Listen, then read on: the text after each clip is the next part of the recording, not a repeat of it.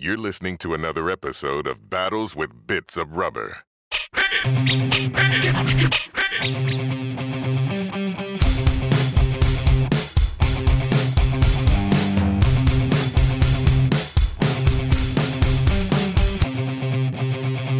Hey, look what came in the mail. Ooh, they look like Lars Carlson.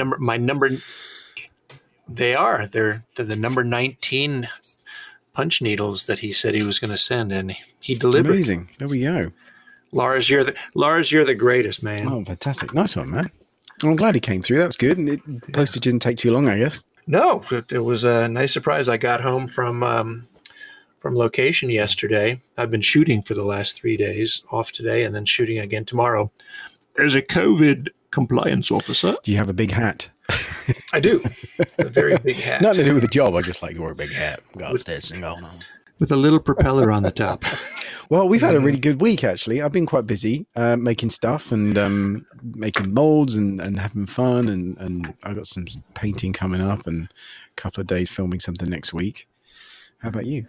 Well, that test makeup, the picture of the test makeup you sent me looks fantastic. Oh, thank you. Yeah, I learned a lot, and we had fun with it. We shot some footage, and then I'm basically gonna I'm rerunning pieces. I ran one piece today. It's curious. I'm doing those compression molds. You know, you got a silicon insert, and I put a load of flocking in, and it's weird how when I clamped it together, because sometimes I used to have molds where I would inject them in this, but these are floods and then squished together, and it's funny how the flocking has collected on the edge on one side really badly. So I'm going to see if I can use it, but I'm running another one anyway, and for that one I'm not going to put any flocking in it for that reason. Which is a shame because I do like flocking, but it doesn't work with these compression molds very well. It seems to collect curiously in that one side. That's interesting. I wouldn't think that would happen. That it would just stay evenly dispersed. It's weird. I don't know why. I think it might be to do with the fact I'm using like little squeeze clamps, so they provide constant pressure. So I think maybe the core gradually moves in or something like that, and it squeezes out one side. That kind of makes sense. That is an interesting one, which doesn't happen with a rigid mold, so that's a different thing. But anyway, there we go. That's me learning stuff.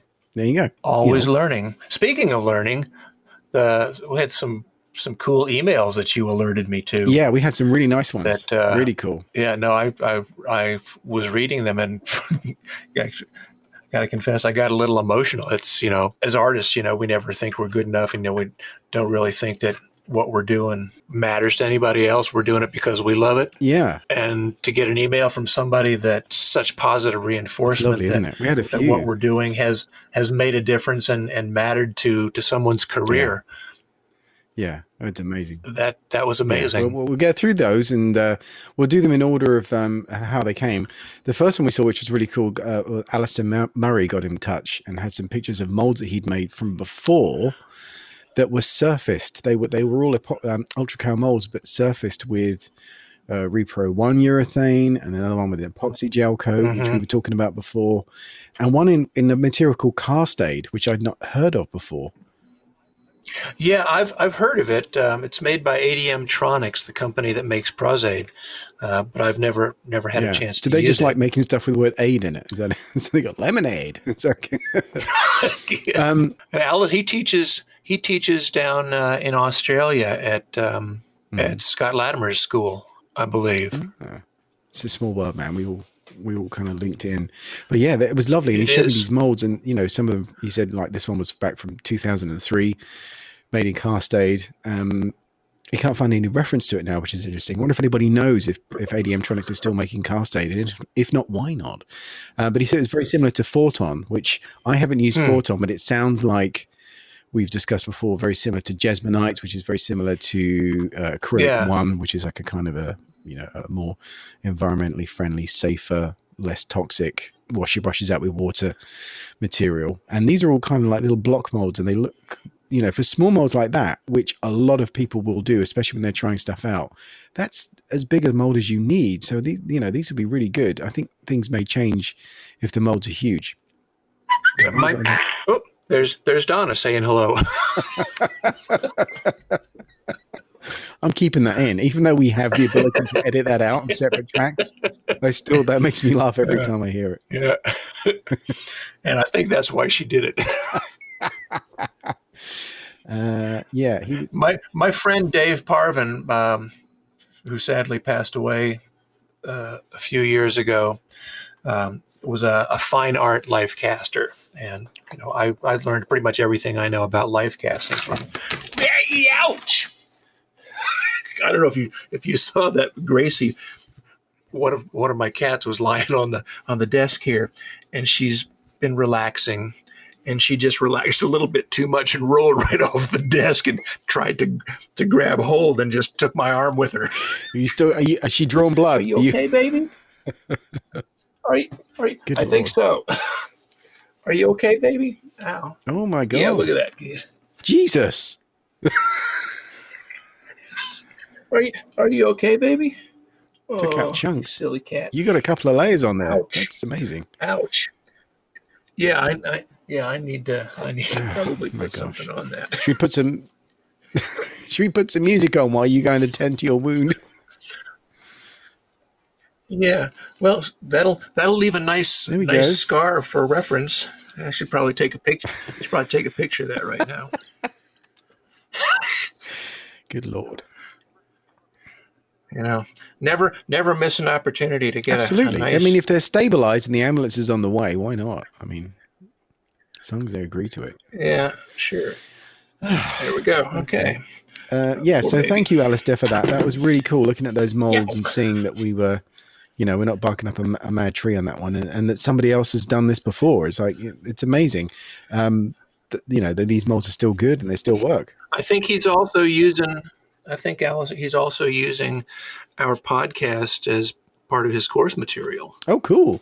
Oh, that's nice. Well, hello to everyone that's listening to that. And he mentioned something in there called Wacker SF18 protective film.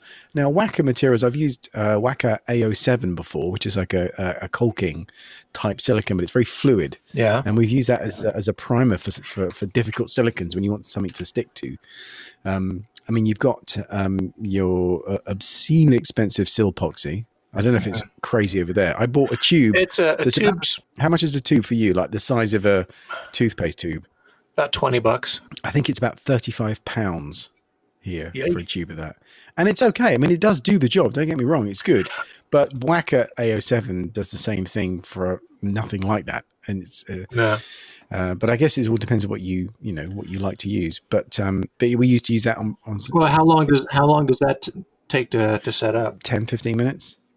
It's pretty volatile actually, so maybe that's why, I don't know. But we always used to use obviously platinum silicons are tricky to paint, so we would prime them with Wacker AO7 mixed with either heptane or naphtha or something like that. Spray that on, let it set up, and then on top of that, then you could use a conventional caulking. You could just use some really nice Dow Corning, whatever it is, 787 or whatever the bog standard good quality clear bathroom caulking, acetic acid, and that would stick fine now that you primed it with that.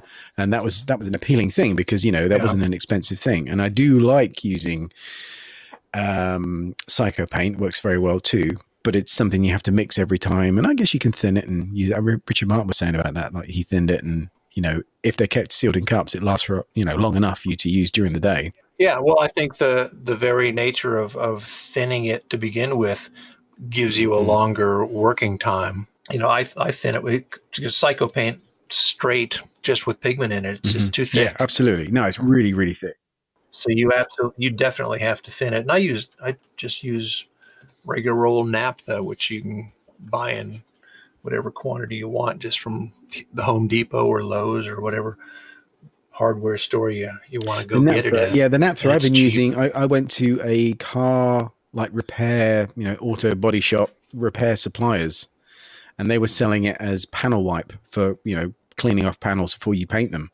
And I think something like a 5 litre tin was about £25, which is quite reasonable for, that much. I mean, you can't buy lighter fluid that cheap. Yeah. I mean, obviously it's very flammable, but yeah. And that's essentially what naphtha is. It's just lighter fluid. It's really like a tin of lighter fluid is like £1, and it's fine, but it's just when you want to flush out your airbrush and all that kind of stuff, you want to put a decent amount in, it just makes sense to get a larger quantity. If you've got a fire cabinet, like we have steel cabinets here that I keep all the flammables in, and it's fine. You know, don't use a lot at any one time, but it's just nice to have 5 liters of it so that when I want to use it, I buy one every couple of years, you know, instead of having to pay out for Novox every time. But Novox is good. I mean, I do like Novox. It's really nice. Yeah. I have a problem with the matte Novox just because it's way too matte, isn't it? It's way too matte, and it's a fine line between the right amount and way too much. Then it'll leave a chalky residue that once it's there, you can't get rid of it. And I've done it before where I will thin something down, like maybe 3 parts naphtha and 1 part Novox matte, so that there's just enough matting in there to do the job. But yeah, you can't use it pure, as I found, because it leaves a very chalky kind of residue. But that's why if I'm working with straight silicone, you know, not encapsulated, I think Tom McLaughlin's silicone art materials, his silicone finishing powder, is the shit. It's amazing. It actually works its way into the silicone and becomes a permanent matte finish. So it's not like just powdering the silicone with talc, and it looks really good, but will eventually wipe off. This stuff actually works into the silicone. Okay. And it's beautiful. I should get some of that. I don't even know if I've ever used that. I don't know if we can get it over here in England. I wonder if anybody knows if we got it in the UK, but I'm sure you can. I'd like to try some of that. I've got his book, you know, his silicone art book. That's amazing. Yeah. I got that from Bitty a year ago, I think. Yeah, that's the revised version of it. I've got one of his earlier versions of it, and it's an encyclopedia of silicone. That's it. Silicon Art. Silica's an art material, official update, version 1.3 by Tom McLaughlin. And it's fucking jam-packed with just really good information. Have you ever met Tom? No, I don't think so. Unless I met him at a trade show years ago, but we never spoke, I don't think. He's a hoot. I really like him a lot. I haven't seen him in several years. We did a thing at the Complete Sculptor in New York. Oh, wow. Several years ago that Jordu was there, and Josh Turi and me and Tom McLaughlin. It was a great fun weekend. Josh Turi, he's a New York guy, isn't he? I think. He is. Yeah. Oh, hi, Josh. I think he listened to the show. I think he's been in touch. And that book as well, I've got as well, if you can see that, The Fundamentals of Facial Prosthetics by Robert E. McKinstry. I managed to find a proper copy, and it's basically about medical prosthetics. Yeah, I have to get a copy of that. But it's really, really, really in depth. It's really good. I don't know how much I paid for it, but I managed to find like a pristine copy. I bought it a couple of years ago, but it talks you through abutments and everything. It's a little old fashioned now, because we've had the whole digital scanning, you know, revolution since that book was written. But there's a lot of good information in there, and because it's from the medical background, they don't tend to get bogged down in the showbiz side of things, and it's quite nice from a purely material. So that and the the Silicon Art book, I think, are really good, you know, grounded materials. Let's put that information up on the show notes so people can know what to look for and possibly where to get it. Leave these out so I'm reminded. Yeah, I'd like that. I'd like to get that medical one. Maybe for Christmas man will deliver to you. Which is coming up rapidly. Safe. Yeah, scary, isn't it? Yeah, our Thanksgiving is next Thursday. Oh wow! Got something planned? Nice turkey coming in. Yeah, we Donna has got a turkey on order. She's going to pick it up on Monday, and we'll cook it up.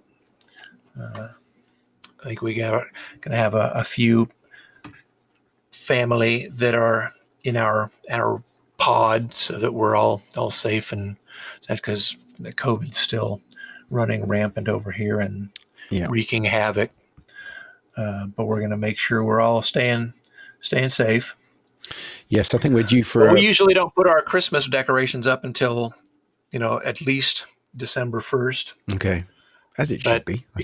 But because of all this stuff, I think we're going to throw caution to the wind and put up the tree and decorations probably this week before Thanksgiving, because why the fuck not? Yeah, fair enough.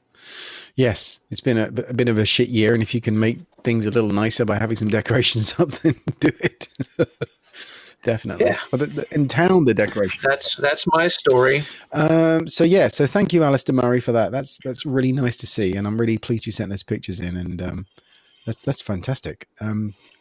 One email we had in from Anna Randall. That's a good one. That was a really good one, and she had a whole bunch of questions, which I said, "Oh, I want to talk to you about this, but if you're happy, can we talk about it on the podcast? Because otherwise, we'll get through things." But one of the things that was really cool that she was championing, like I thought I was mad. You know, you're looking at all these amazing makeups and things like Game of Thrones and Chernobyl and Westworld and Fringe, The Grinch, Benjamin Button, and yet someone with like a bauble stuck in their cheek is still getting amazing views. And there was another one on Instagram or Facebook this week, and I was kind of like, I didn't say anything. I just kind of sat back and watched with bated breath as the whole thing plays out every time. And it's a weird one, man, because you still think, here's the thing. It is fun, obviously, to do stuff like that. But when you keep seeing stuff like scissors or pencils or baubles or whatever, it's kind of like, it's nice if you've never seen it before, but if it's the 50th time you've seen it, it's kind of like, it's just not a very original idea. But having said that, it is fun to practice. But here's my concern with it. If it seems to be infectious and people copy what they see, if you've done a bauble and you bought a plastic bauble so it's not that sharp, and what you've done is you've sanded down the edges and you've made a plate to protect your face and all that kind of stuff, and you've taken precautions, none of that's in the photos. It's just, so someone seeing that maybe doesn't realize that you've taken precautions, and so they just copy it with a glass bauble, and then they stick it on their face, and then someone gets cut. And okay, the onus is on you to not be stupid and put a piece of sharp something against your skin, but I'm just a kid, I'm just practicing. They don't know these things. So that's the legacy of that, is you need to make that clear, or you make your posts about how you made it safe. But even so, it's still, if you're at a party and someone bumps into you or you forget that you've got this accoutrement attached to your face, and you walk into a door frame or something because you don't realize it's 8 inches out from your face, it jams in there with a and suddenly those scissors are 4 inches shorter. Yeah, it's just like, ooh, so don't that. So yeah, it was just really nice. Thank you, Anna, for saying, yeah, thank you. Do you know what I mean? Because you only ever hear people moan at you for being a hater, and it's like, no, I also hate being blinded by a fucking pair of scissors that didn't need to be there. So the fact that you may have seen it in a film, you didn't realize that was a lightweight, safe prop, or it was a digital replacement or whatever. But anyway, so she was saying, thank you for pointing that out. So thank you, Anna, for saying and you're very welcome. But yeah, she was saying a couple of things. One is, how can you replicate a made silicon mold to run several of the same pieces? And there's a few different ways. Now, if you're talking about flat molds, you can just run a mold off of that. But you know what I found? This happened to me a year or so ago. We had a job, and I was kicking myself for not realizing this. But I made a plaster mold, like a nice hard plaster mold of a silicon mold that we wanted to reproduce. But I'd neglected to stick the silicon mold down to the baseboard. So what happens was I built a wall around it, flooded it with plaster, came back from lunch, and the silicon was floating on the surface of the plaster, and the plaster had set. I was like, oh shit, I had to peel it off, and basically wasted all that plaster. So you actually have to attach it, because it will probably float if there's any air bubbles in the silicone. Good advice. And you need to do that also with 3D prints and possibly other models that you might be making a mold of, because if you don't stick it down with a little dollop of super glue or hot glue, and you're making a silicone mold of this 3D printed part, that's for dram cup holders or little 2-ounce bottles of Skin Illustrator paint or whatever, and you pour the silicone in there, and you come back 20 minutes later to check how it's curing, and the damn thing's floating at the top of the silicone. And silicone still hasn't set up, but now you've got to figure out how you can weight it down without changing the object you're molding. I did years ago. I wanted to make a prop of an apple, and I did that. I poured silicone around the apple, completely not realizing that apples would float. And in something like that, you kind of need to basically have like a screw coming through a board and screw the apple onto it, so it's sort of physically held in place. It was a pain in the backside, that. well, not the apple. I mean, you're doing it wrong if that's the case. but yeah, it's one of those things that so you can mold. It's happened to us all. The alternative is you can make a silicon mold if you're making like compression molds, which is when you basically sculpt something up and then you make a jacket on that. So you need to cover your sculpt in clay, put a jacket on that, then make the jacket in something rigid, take that off, clean the clay out, put the jacket back on, pour up a silicone of it, then you can make a plaster copy, including the flange and the core, as well as the sculpt in plaster, and then you can mold multiples of silicon inserts off of that, which is a very convoluted thing and absolutely is not something to be discussed on a fucking podcast without visuals because it doesn't make any sense.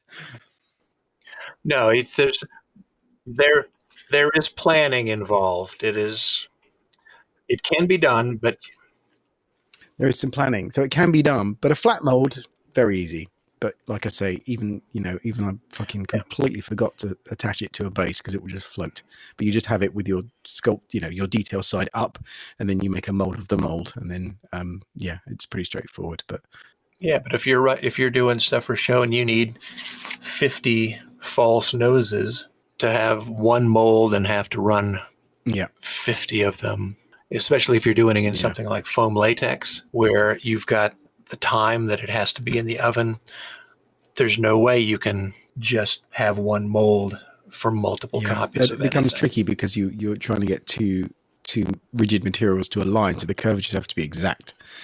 So that's why the silicon insert mold makes sense, because the flexibility of the silicon can accommodate those discrepancies and you still get great edges. But it's not easily explained.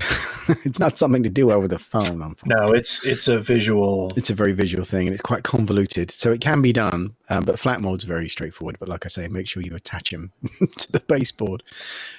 Question number 2 is, when applying an encapsulated silicon piece, I use Pros-Aide to glue down the silicon and cap plastic. However, I found parts of the cap plastic stuck down and then crease with movement. Is there a way to stop this? Do I need to use another glue, or is this the nature of cap plastic and glue together? Couple of things going on there. One, it's because the cap plastic is non-porous and you're using Pros-Aide. Pros-Aide has a tendency to, with heat and perspiration, reliquefy, and that could be the culprit that's causing those creases with the movement.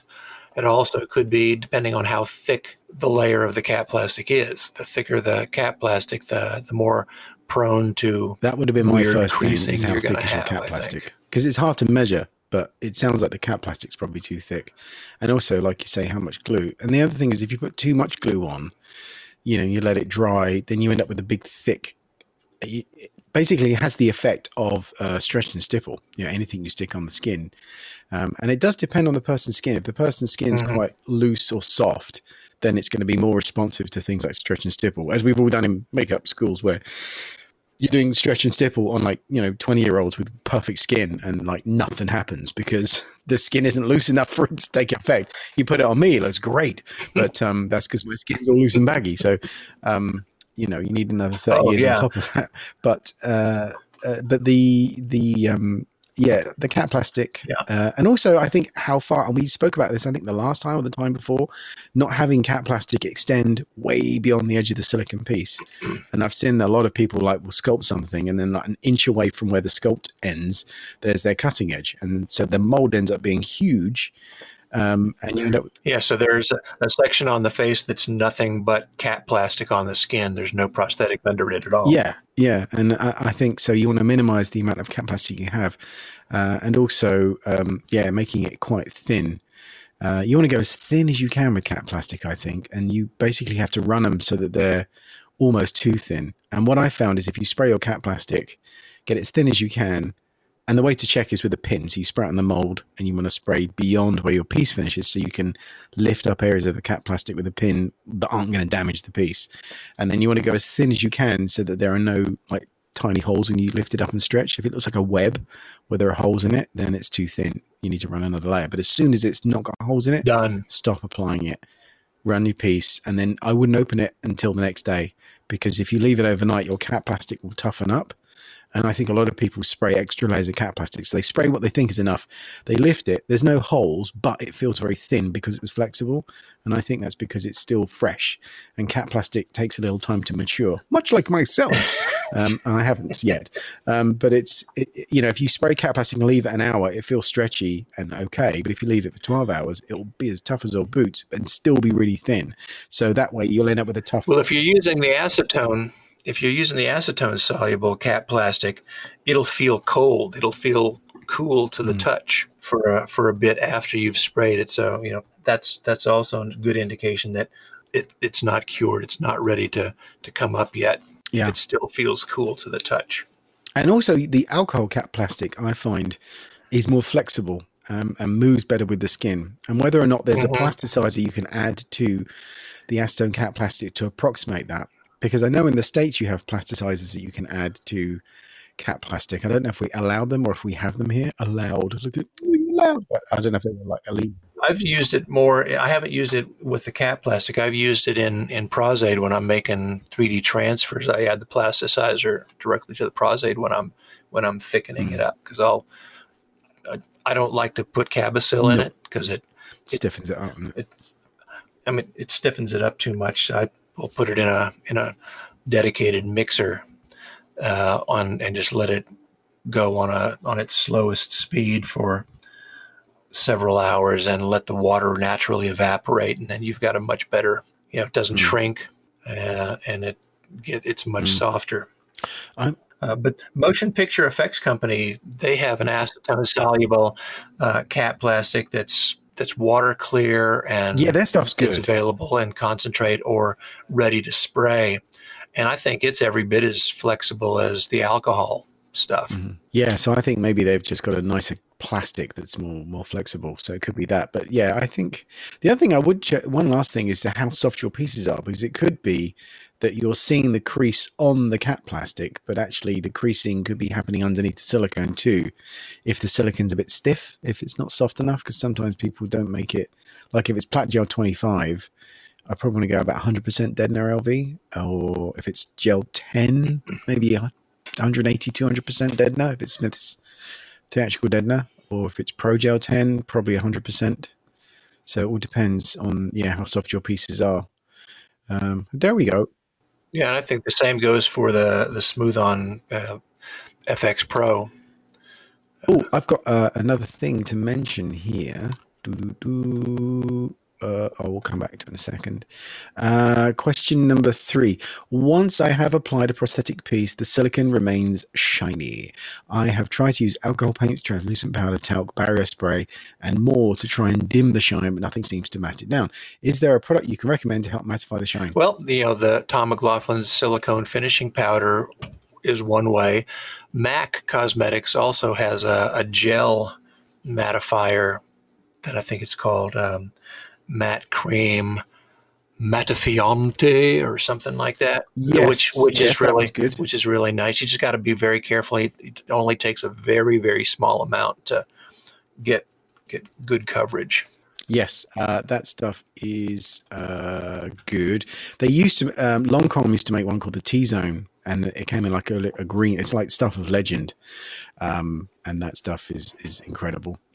That is not available anymore, but Super Matte Anti-Shine in the UK, which is made by Makeup International. There's also the matting gels. Bluebird make one, and I think Allied Effects is another company that make one, and it's like an alcohol-based matting gel, and it's really, really good. They do a gloss gel as well, and it's kind of like the gloss sealer that you get from PPI. That's quite good, but obviously you want it matte. But yeah, look in the Bluebird mattifying gel, because that one's excellent. And then it's something you place on the surface. I have a theory about that. A lot of the time when people run their molds, obviously they use Vaseline as a release agent. And so if there's a lot of Vaseline present on the mold surface, then when you run your cat plastic, it takes on that smoothness, that shine. And then even though there may not be any Vaseline on the surface of the appliance, because it was placed onto a shiny, smooth surface, that's the finish it adopts. So it is shiny, but it's not sticky. And that's why powders don't tend to work, because powders traditionally were on cosmetics that were still oily. So they would actually receive the powder by virtue of the fact that they were sticky. But obviously appliances are not, so you should try that maybe. And the other one I've heard of that's quite good is when you sprinkle icing sugar into the mold surface before you run your cat plastic. Have you seen that one where you spray that? Yeah. And then, that way you're putting down a matte finish into a mold, spray your cat plastic on it, and then when you take your piece out, you can just rinse the cat plastic under water. That dissolves any sugar crystals. It's powder sugar, really, really fine. And then that may have a matte finish. I would still be tempted to use a mattifying agent over the top, personally. And one other thing we did on Dracula, which was really cool, and it was Dave Elsie's idea, I think. We painted the pieces, but they wanted to have a durable finish over the top so they wouldn't get messed around during application. And we sprayed a very fine mist of cat plastic over the painted pieces. And that had the curious effect of matting it down too. So that might be an option you could try. Obviously, you've got to be very careful. We keep the brush far back so that it all but evaporates by the time it lands. Otherwise, you might disturb the actual cat plastic edge. But it worked really well as a mattifying agent. So that might be a consideration. Let me just check on that one. That was your three. I hope that helped, Anna. Yeah, and thank you so much for your support. It was really awesome to have feedback. Because that's the thing. We shout down the microphones. I don't know. We could be screaming into a fucking void for all I know. If someone doesn't come back and say, I really like that, or I thought you were stupid. Anything, just so we know people are listening. That's good. And there we go. I had a really, really nice email from a guy called, I hope I'm going to pronounce his name right, Steiner Karstein. Yeah. And he was telling me about his colleague. He's got a colleague called Per Steiner Hofton, and he has done he heard the podcast that we did with Lars, and we mentioned Lars had a Dedner calculator for silicone. Well, he sent me a link to Per Steiner's website called FX Calculator, and it's fxcalc.monster. I'll send you the link. And it's basically a website that has all these different silicon softnesses, mix ratios, weights of clay to silicone, density calculators, measurement converters, and volume calculators for cubes, silicon, ovals. It's really, really cool. I mean, it's balmy, but you're like, someone's doing this stuff. So I will put a link to the fxcalc.monster in the show notes. And once again, thank you so much to Steiner for getting in touch, and thank you, Per, for sorting all this out, because the people that do this stuff, it takes a lot of work to put this stuff together, and then you just put there, and then, we don't have a huge amount of clout, and I think particularly, we don't have a massive listenership, but I really think that the people that listen tend to really care about the subject. So it gives me great pleasure to throw a spotlight on anyone that's doing something that's, through fucking effort and hard work trying to improve things. So you should go check that out. It's really handy. Well, did you see the email that we got from the founder of FeedSpot? Yes, I did. That kind of blew my mind a little bit. Yeah, and so I can butcher his name, and you won't. I had my turn. Yeah, yeah. Well, Anuj Agarwal, I hope I'm pronouncing that right.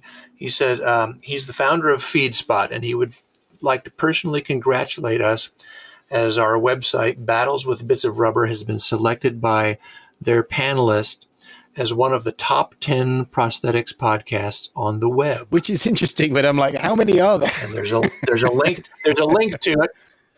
Well, we're listed as number 1, which is cool. I personally would like to give you a high five and want to thank you for your contribution to this world.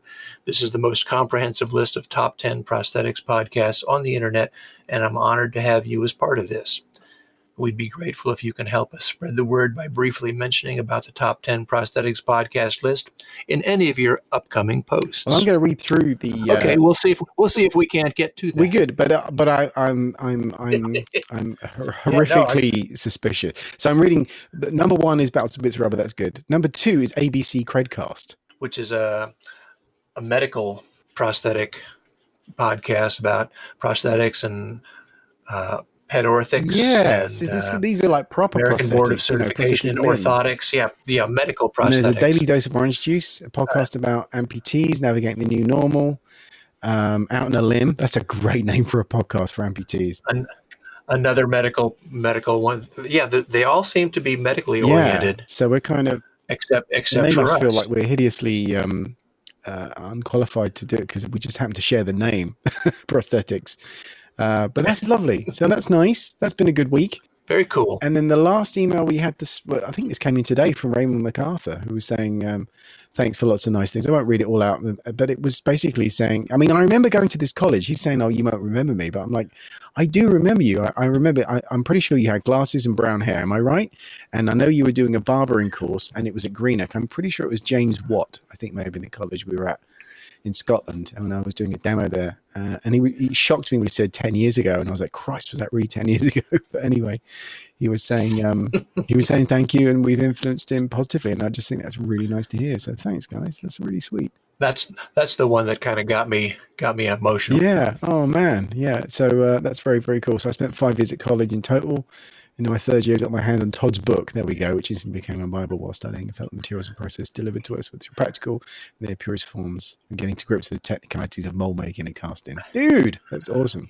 Yeah, so he's been working all over the world in the 7 years he's been doing it since finishing school. He's been working in Belgium, Lithuania, and Prague, Czechoslovakia, Valencia, Madrid, Guadix in France, all over the UK. That's amazing. Awesome. Oh, thanks, Raymond. Thanks for getting in touch and letting us know that. That's really cool. So that's been, we've had a very positive, I think it's because we put 2 podcasts out in 2 consecutive weeks. People have started to believe that we actually do podcasts again. Because it's been that crazy kind of year where we're letting an entire month go by without a bloody mention. Yeah. If you're all quarantined, why aren't you recording more podcasts? That's a fair question, I suppose. I've been tremendously busy, actually. Like I maintain, if you have a job where people have to ask you, this is going to sound a bit weird, but I don't know if that's how your jobs start, you go, yes, that's probably a yes then. So we will check that out. I had another thing I was going to tell you about, and I can't think what it was. You talk for a bit, and I'll try and think. Otherwise, we may be done. Put me on the spot. I had a thing, and I can't think what it was. I'm sure we got plenty to talk about. I was going to talk to you about something. It's interesting because production here seems to be, up until just this week, been picking up again. As I said, I'm doing 4 days on a really nice commercial shoot, but as a COVID compliance officer, not a makeup artist. And we've had some recent new surges in COVID, and I have a feeling it's all going to shut down again. All right. Very quickly.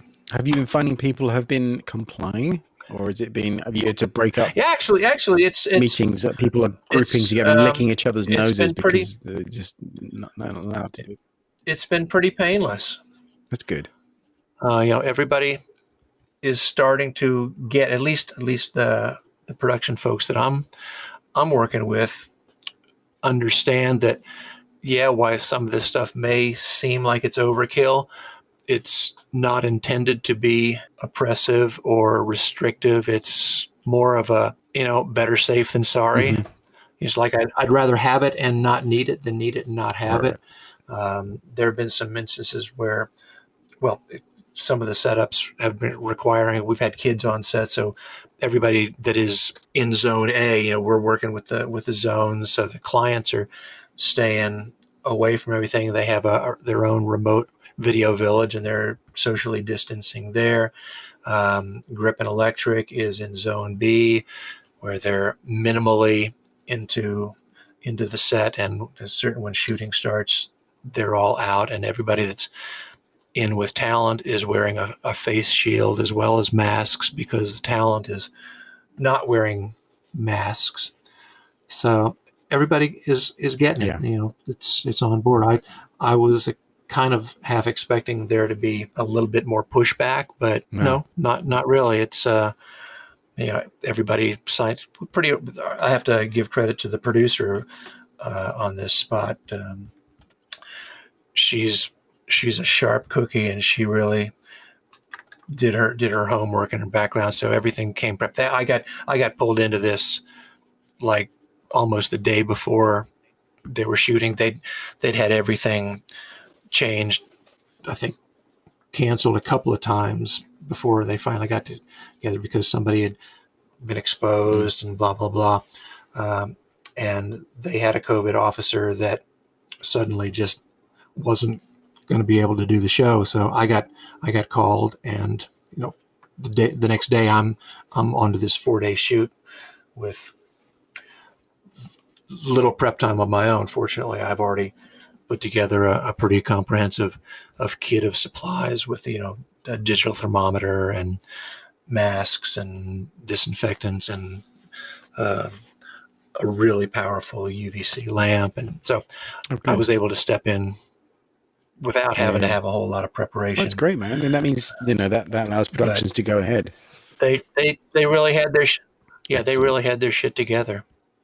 So, you know, I had lists of everybody on the crew, and they just would come in. They would sign the list. I'd take their temperatures, write that stuff down, give them wristbands for the zone they were going to be in, give them a fresh mask if they needed one, give them a face shield if they didn't have one of their own. And excellent. Boom, we were off to the races. Man. Making stuff work. So we're on a sounds. Yeah, we've been on location in houses and, you know, outdoor locations. Tomorrow we are on a sound stage all day. So different may need to be a little bit more vigilant with things, because we'll have a lot of people all in close proximity, but it's a large stage. So it'll be easy to be easy to space things out, and hair and makeup will be actually in a hair and makeup room. It's tricky, isn't it? Because when it was kicking off before, it was like summer, so you could have, you know, windows open and fans blowing, and it was fine. But now it's getting cold. It's a different kettle of fish to have the windows and doors open all the way through. I know what the other thing was I was going to talk to you about was somebody called Thomas Tuohy. Have I pronounced that correctly? Tuohy? Tuohy? Tuohey. And he's made this really cool thing he's put up on Thingiverse, and it's basically a drill mixer head with a 1/4-inch 6mm threaded center. And I printed one off, and it's really, really good for mixing up small amounts of, anything really, but it's designed to draw up from the bottom. So it really pulls the materials up and mixes them. He just put it up on Thingiverse, and it's just like, that's really cool, man. And I used it to mix up some Jesmonite last week, and it worked an absolute treat. So I just thought I would let you know that, and I will put that link into the show notes. It's thingiverse.com/thing, and the number is 4648372. But thank you, Thomas, for that. That's very kind. And it works a treat. He's done a 6mm and a 1/4-inch for I'll have to give that one a shot. Users, or those who are not using metric drill bits. But frankly, I would imagine if it's soft enough, you know, your steel bit might bite into. I don't know, it might not shred it, but it works either way. I was really happy with mine. It worked really well. So yay! Sounds good. Well, I've got. I don't know if you can hear it in the background. My little resin printer, my little frozen Sonic Mini 4K is printing. I'm doing another test print in the background. I have to replace the little plastic sheet on the bottom of my resin reservoir, because I say, be careful you don't puncture this with a toothpick or something. And of course, I'm the king of the idiots. I punctured it with a toothpick, trying to get. Yeah. So I've got to replace that. But I mended the hole with a little bit of super glue, and it seemed to work just fine. But I've got some replacement plastic that I'm going to go ahead and do a proper job of it. They do, yeah. I mean, mine's a little bit, because they do get scraped up pretty easily. I think the trouble is that it then prevents the light passing through, so you'd end up with a sort of a spot where, you know, it wouldn't expose properly. So yeah, it's probably not a bad thing to keep a couple of.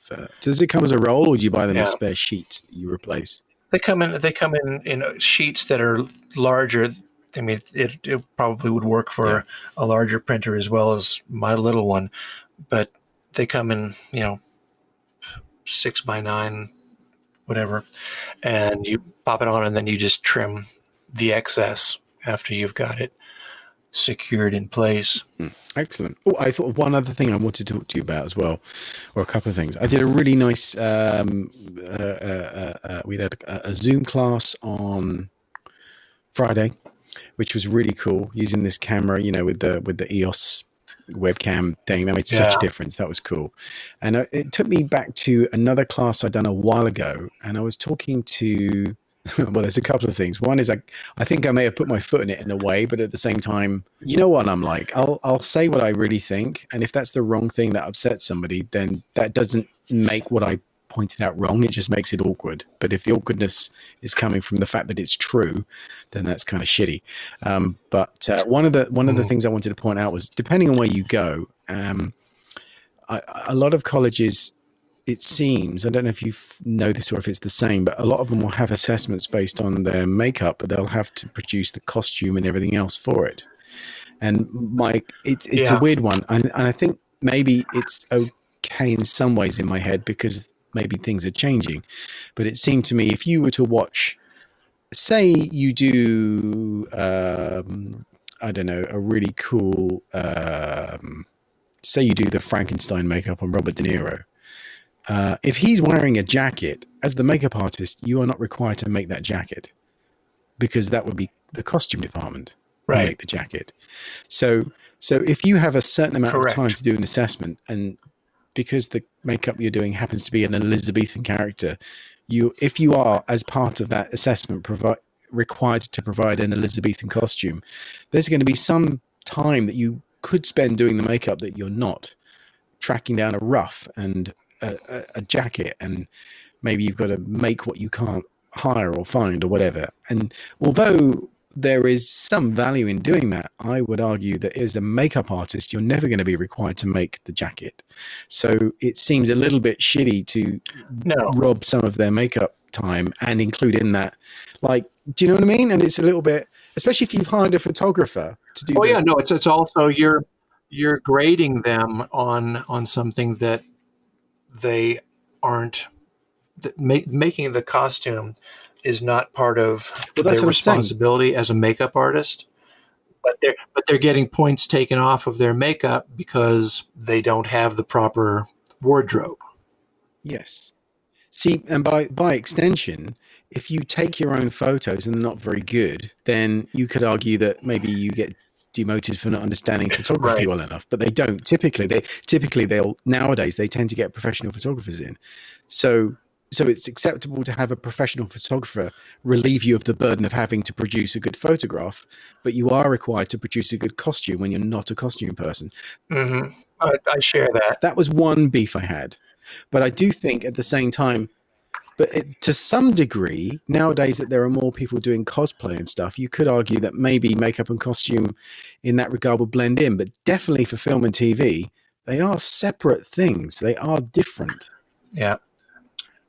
Well, this is where the theater people will come in and say, "See, I told you," because in the theater world, the costumer, hair and makeup fall under the umbrella of costumes. Okay, so maybe that's where they're coming from. In the theater world, it's only in film and television where hair and makeup are their own separate entities, and wardrobe, costumes is its own thing, which is as I think it should be, because in the theater world, costumers, even a small show with a limited number of cast members could have a crazy high number of costumes, depending on costume changes for different numbers, especially if it's a musical. That, every costumer I know has way more on their plate than they need to take on hair and makeup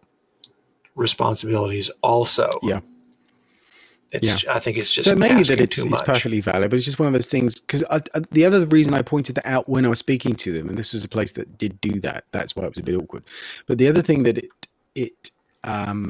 it brought up to my mind was when I go to see like trade shows, and you'll see these elaborate costumes because people want to produce something which is spectacular and gets photographed and noticed, which is a good, sensible business thing to do, I suppose. If you do something that lots of people look at and take pictures of, that's a way of sharing your work by virtue of you're making it clickbaity in a way, you know what I mean? But I have seen people with very extensive costumes, things on stilts, and they're all like flashing lights and, very, as a spectacle, quite remarkable. But then when you look up close, you'll see the edges of the appliances are awful. and the pieces don't match the skin color, and you kind of go, okay, maybe I'm just I'm using a very narrow prism to look through this stuff. But to my mind, I mean, a huge part of what I do for a living and teach and spend a lot of energy perfecting with other things is overcoming the natural inclination for things to just look like they're not real. Like edges don't care about you, colors don't naturally fall out the bottle right. That's effort. So when I see things that don't embrace that or really pressure test that difficulty, it feels like a wasted opportunity. And it's quite funny when you've got these amazing elaborate costumes and people will ask you, I really couldn't get the color right or the edges right. And I'm like, so your college has had you design this huge thing, but you still don't know how to do a good edge or match a skin tone. And that just seems odd to me, that you would be required to do something elaborate or encouraged to do something elaborate without getting the basics right. But maybe it's just hard to get people to do the basics nowadays. They just want a big thing to impress people in next year's catalog to get the new students in. I don't know. Is that an inflammatory thing to say? Yeah, well, you've just been. No, I don't think so. I think you've actually hit on something that I've been bitching about for years. Even when I was teaching regularly at one of the colleges here, where the school is no more, fortunately. But I had fellow faculty members who were expecting professional quality, like big time professional results from students who've never touched certain software before. They're still learning how to do this stuff. And so, I think some teachers forget that students are there to learn and make mistakes and figure things out in an environment where they don't have to worry about getting sacked and going on the bread line to put food on the table. I think it's very difficult, if not downright impossible, to be creative and learn something from scratch at the same time. Yes, you wouldn't expect a junior and certainly not be able to turn out professional quality results. And if they were able to do those pro results right out of the gate, that's a ridiculous expectation. What the fuck are they in school for? They should be working at a visual effects studio or in somebody's shop sculpting things for The Walking Dead. They're in school to learn, and learning is making mistakes is part of the learning process. And if you expect perfection from your students who don't know how to do anything yet, well, I think that's unrealistic.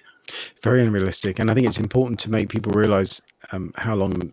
I mean, obviously everyone's going to be different. Some people adopt things quicker than others, but it does take a long time. And I mean, if you're looking at, people's work that you really admire, if you're looking at someone like Kazu or Rick Baker and you're holding yourself to that standard and saying, well, I've been doing this for a year now, why am I not that good? And it's like, well, because they've been doing it for like 20, 30 years, 40 years, and they work so hard all the time. And also, not everyone is going to be doing the same level. Do you know what I mean? Like anything, like you could all,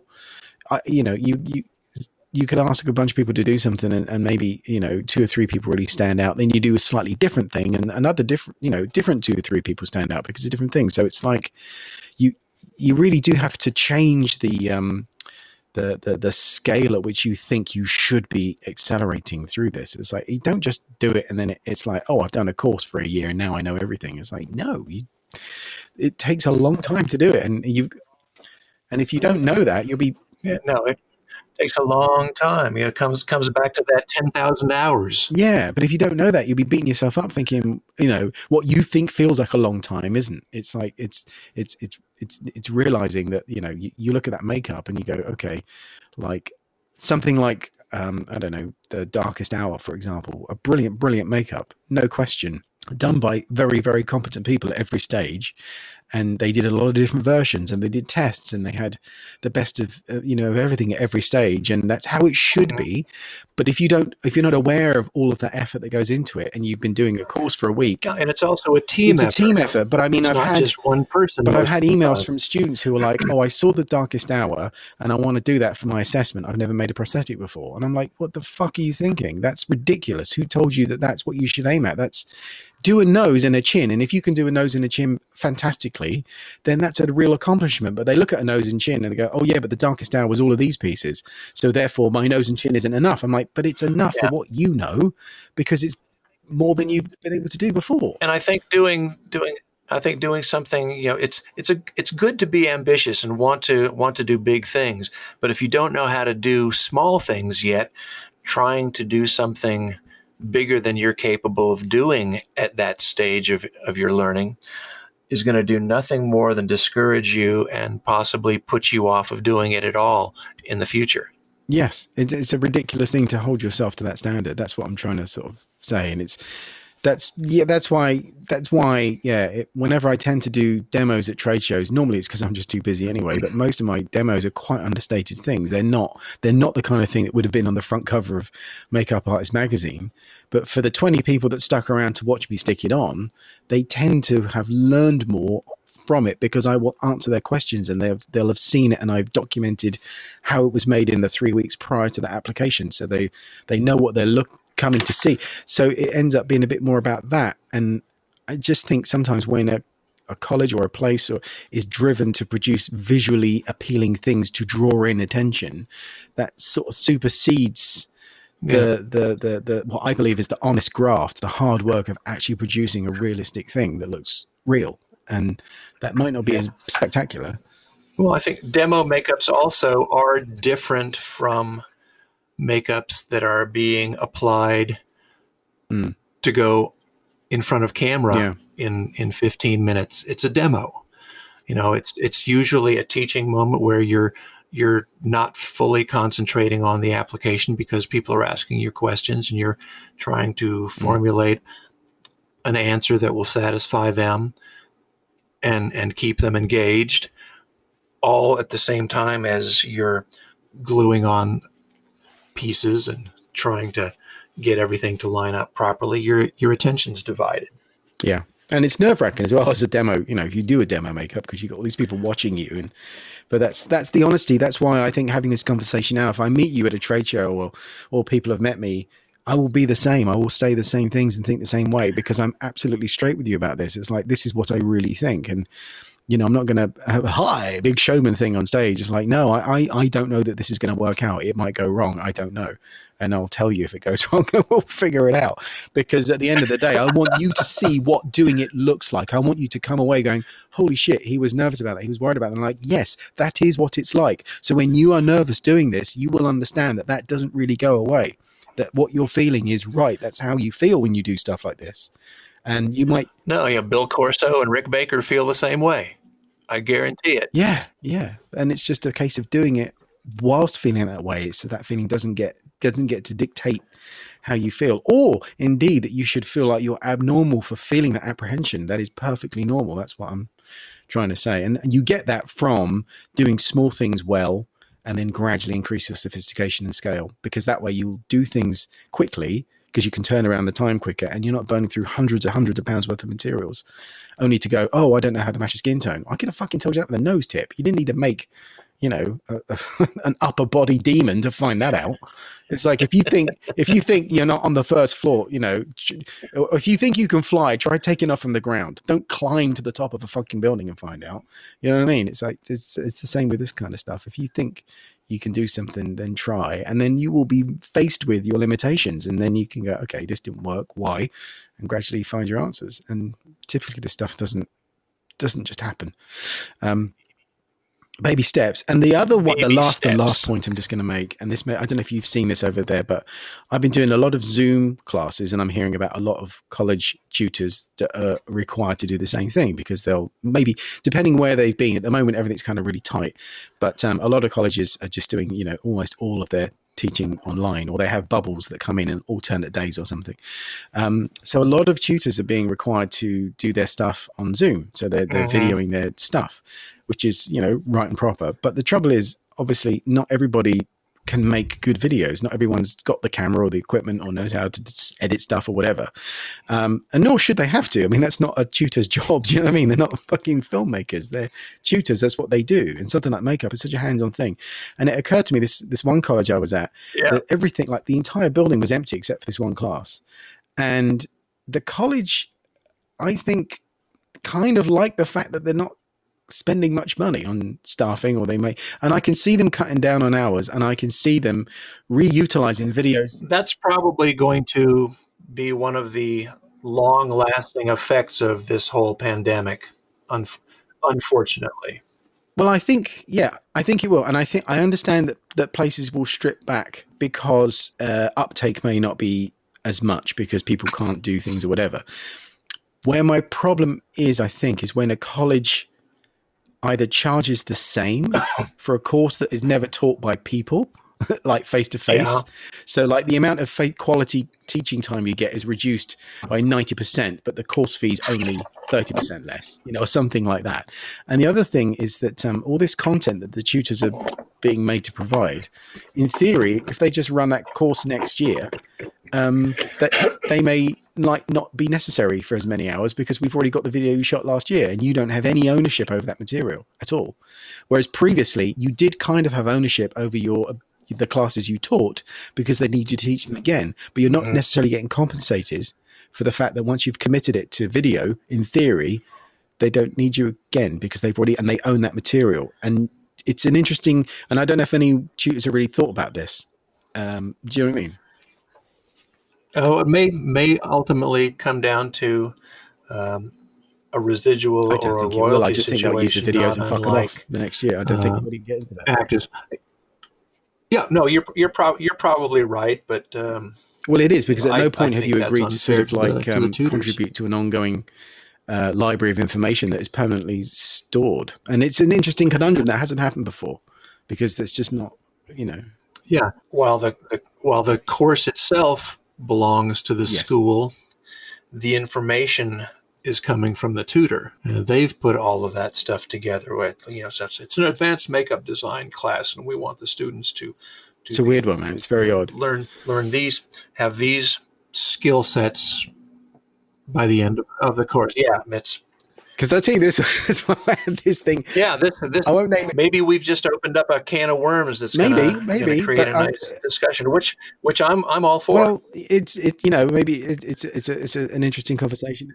I'd love to hear from some other teachers. Yeah, and see what they think. I mean, I'll tell you why, because I've had another curious thing which happened. I won't name the college, but there was a college that wanted me to do something online, and then they wanted me to submit like the course material. So we basically discussed what we were going to do. I came up with a thing and a price, and then they take my course breakdown and they're obliged to go to someone else and see if they can get it for less. Now you could easily just shave off 50 quid or whatever of a thing, having come up with the course content. So I've provided the content layout and the format, and then they're going to take that to someone else. And then of course they could say, oh yeah, I could do that for a 10 or less. And then, and this kind of thing has come from someone who deals with spreadsheets all day long. So they're just looking at something and go, oh, so this person can provide the course. In theory, the course has got a name. So you give that same course to somebody else and they can do it for less. It's the same course. Like you're buying a bottle of Budweiser or something. It's like, well, if I get a bottle of Budweiser from one store and I get one from another store, it's the same bottle of Budweiser. So if I get it cheaper, it makes sense. I'll do it. And I'm like, yeah, but it's not the same thing. If one person who's been doing it for 25 years is delivering the course and has a bunch of printed material that they've already produced that they can supply to back up that stuff, and somebody else has been out of college for a year says they can do the same course, do you know what I mean? You're starting to commodify something that isn't nuanced enough to reflect its true value, I don't think. Oh yeah, no, I can give you a specific example from one course at this college that doesn't exist anymore, that I created the class. I mean, they let me develop the curriculum for this class. They gave it a name, but it was my curriculum. And I gathered all of this information. It was an acting class. Actually, it was an acting class for animators, basically teaching animators how actors create character. And I taught this class for almost 17 years. And, it was all my content that I gathered from multiple sources, that you could, if you wanted to make the effort, you could gather the same materials yourself and put it together into a curriculum. But I did it. It was in the order I created for it. There you go. Thank you. And then suddenly one quarter, I was no longer teaching that class. They gave it to somebody else on the faculty. And I won't go into specifics, but it pissed me off. And this instructor came to me and said, "Hey, can I have your materials for the course?" And I said, Yeah. "Go fuck yourself." Oh, but it'll cost us so much money to do this again. I'm like, no shit. Yeah. Yeah. No. Yeah. It's bizarre. That's my material, not yours. It doesn't belong to you. It's weird, isn't it? Belong to It's the weird. You can go to an school. author who's about to mine. release a book and say, "Could you just send me a Word file of your book?" Cool, it's just a Word file. It's like, yeah, but it's taken me 2 years to fucking write it. It's like, it's what I do. It's my thing. Yeah, but you can send it in an email. Yeah, and you can fuck off. So, yeah. Oh man, I've got more stories like that. I don't know if I can go into it now, but it was just, yeah, I've had that. There's certain places that I don't work at anymore that have, the stuff they were teaching was stuff that I came up with and wrote and planned, like you say, and then it gets corrupted. And yeah, they had a thing of like taking the stuff that I had done, and then they basically sexed up what the curriculum was. They completely lied about everything. And there were students saying, "What are we going to do? This, and this." And I'm like, I didn't say we would be doing that. And then they showed me the fucking curriculum that they'd been sent. And it was like, yeah, no, I went through it and I was like, yeah, I don't do it like this. And here's why. That's why I wouldn't do this. Somebody else has taken what I've written and twisted it and added things that we were never going to do. And the catalog looks nothing like the actual course material. And that's why I will never fucking go there again. And yeah, and I keep hearing stories about how there's stuff being taught. You go, "Oh, they're still using your molds." I'm like, "Oh yeah, no shit," you know. Or they don't even know that those molds came from me, even though it says Stuart Bray flat molds on the side of the fucking thing. But anyway, but yes, so it's all a bit, yeah, these things happen. But do you know what? If you teach long enough, you're going to come across these things, and people get fucked over. So I would always argue, wherever you go to learn, speak to ex-students and find out, because there are places I know where those courses, the students are suing the place that taught them because they didn't get what they were told they would have, because the place lied through its fucking teeth. So those people are available to find. So if you're going to go to a college, by all means, get in touch with the students who went there previously and find out what their experience was, because things on paper and things on websites always look great, but there's nothing like an ex-student to give you the proper lowdown on the inside.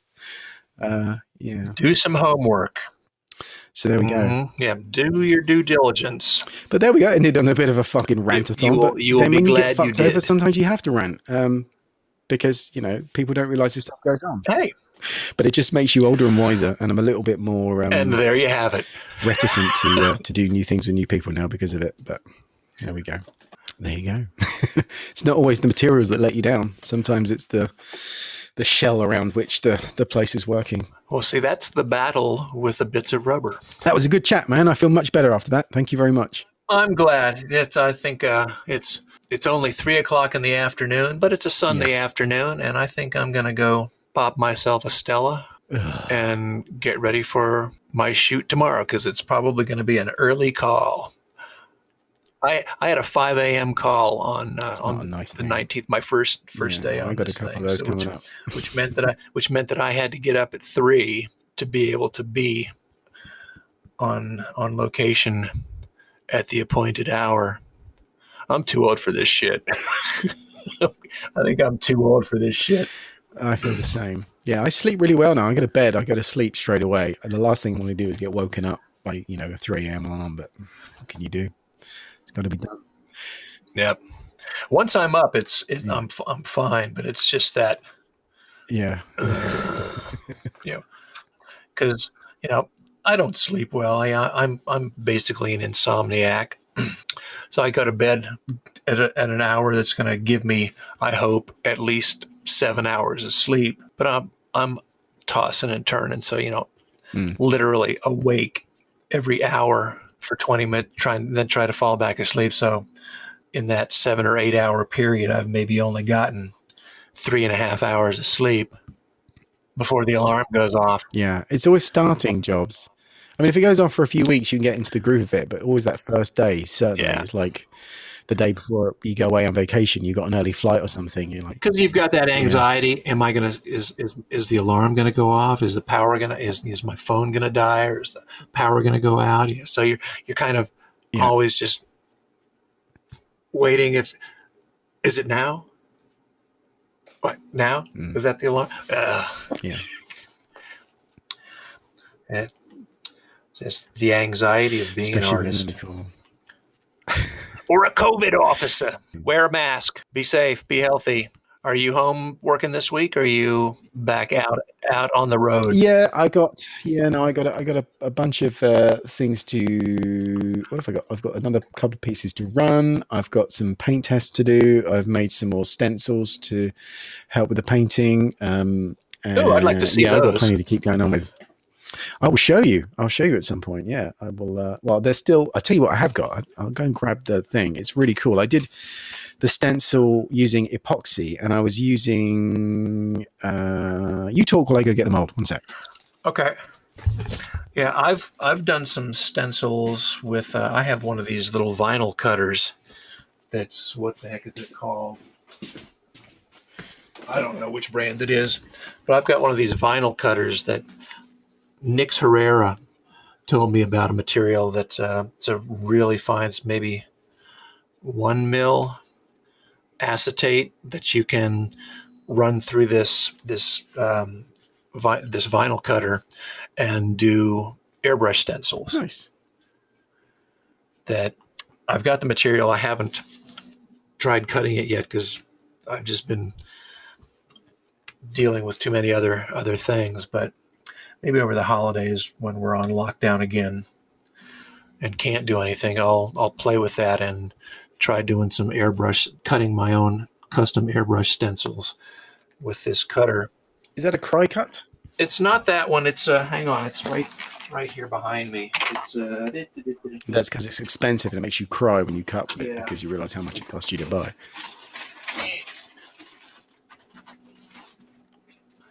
Todd is now looking for things, and he's rummaging around. Let's just call it the cry cut and be done with it. Because I don't see I can't see the logo. It's No the worries. same basic thing, but So that's my stencil. Look at that cool pattern. oh wow.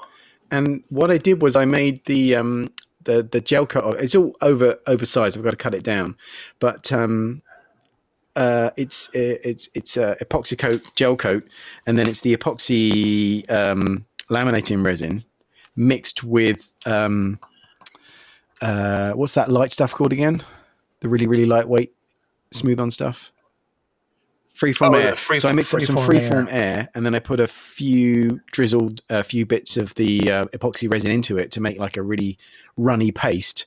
Put that all over, and then laminated a piece of the fiberglass, that weft weave fiberglass over the top, and then finished that off with another coat of the resin and freeform air, so it's sandwiched in there. So it's strong and lightweight, but a decent thickness. So it's kind of not, but the resin on the surface separated into this really cool pattern, and it looks really nice. So that was just a kind of a lucky effect, and I don't know why that is. I don't know if the pigment separated on the surface or what, but I was not expecting that. That was an additional benefit. It does look cool. It looks pretty cool. Freeform Air have a new version of it's a faster Freeform Air. Oh, cool. Well, it's not really. It's 10 hours instead of 12 or something like that. Yeah, the cure time is still 24 hours. That just has a shorter working time. Oh, that's no good. It's like, how is that a benefit? It's like, how is that helpful? Yeah. It's like, this is a can of Coke. It costs more, but it's the same size. It's faster, but not faster. Yeah, it's not great. Yeah, I didn't have a problem with the working time of the original Freeform Air. No. I would just like to have a 4-hour cure time instead of a 24-hour cure time. Yeah. Well, I'm sure if it was easily done, they'd do it. But I mean, these molds that I've been making with epoxy, they do take so much longer, but it's just nicer. It's a nicer material. It's really, I quite like working with epoxy. I do like the Freeform Air. It's good stuff. Yeah. I'm going to try some more. It's strong and very lightweight. The only issue I have with epoxy gel coats typically is they're just so thick. But I guess you could put a little bit of the normal laminating resin in it to thin it out, could you? Yeah, I don't see why not. As long as it's thick enough to stay put in place. Because the The epoxy coat, gel coat's quite nice. Like within an hour or so, it's ready to go. The medium is the one I've got, and that seems to be quite a nice speed. Yeah. I quite like it, but it's thick, but it's quite creamy when it goes on. But it would be nice if you could thin it down. I know you could thin it with acetone, but it's quite nice if you could thin it with just resin. I don't want to add something that's then going to evaporate out. But anyway, I'm going to stop this podcast now because I think we're done. But it's very hard to not, when you've been working away all week on stuff and you haven't really had a chance to kind of bounce ideas off of somebody else, it's a little bit fractious. So I'm like, I want to know more about that. But anyway, I'll shut up. Dude, thank you so much. It's been brilliant. Yeah, you bet. I'm glad we got a chance to have another chat so close after the last one. Yeah, well, I'm hoping we'll get this one out the next day or so, and then we'll record another one this week, definitely, because a lot's going to be happening this week, and I'll have more things to talk about. But as you've heard, we do actually get around to reading these questions out, so please do get in touch at stuartandtodd@gmail.com or our Facebook page. Yeah, or on the website, and you'll leave us a voice message. Yeah, you can actually do that. And tell a We say friend. voice messages, an app on the website where you click on it and you can record straight from your phone. You can leave a voice message and we can play it out if you like, or we can just not read it or play it if you don't want us to. But it's quite nice to have other people's, because it's an audio thing. It's quite nice to record a message. Yeah, we'd love to be able to put it on the podcast. Yeah, and it's free. So in case you were wondering, it doesn't cost anything. It costs me to have the service fee out, but it doesn't cost you anything to make the call. There we go. All right, dude. Cool. I will talk to you soon. Take care, man. Bye. You can get in touch through our Facebook page or email us at stuartandtodd@gmail.com. Check the show notes for more information. If you enjoyed this episode, tell someone else and help us grow by sharing it on social media. Thanks for listening.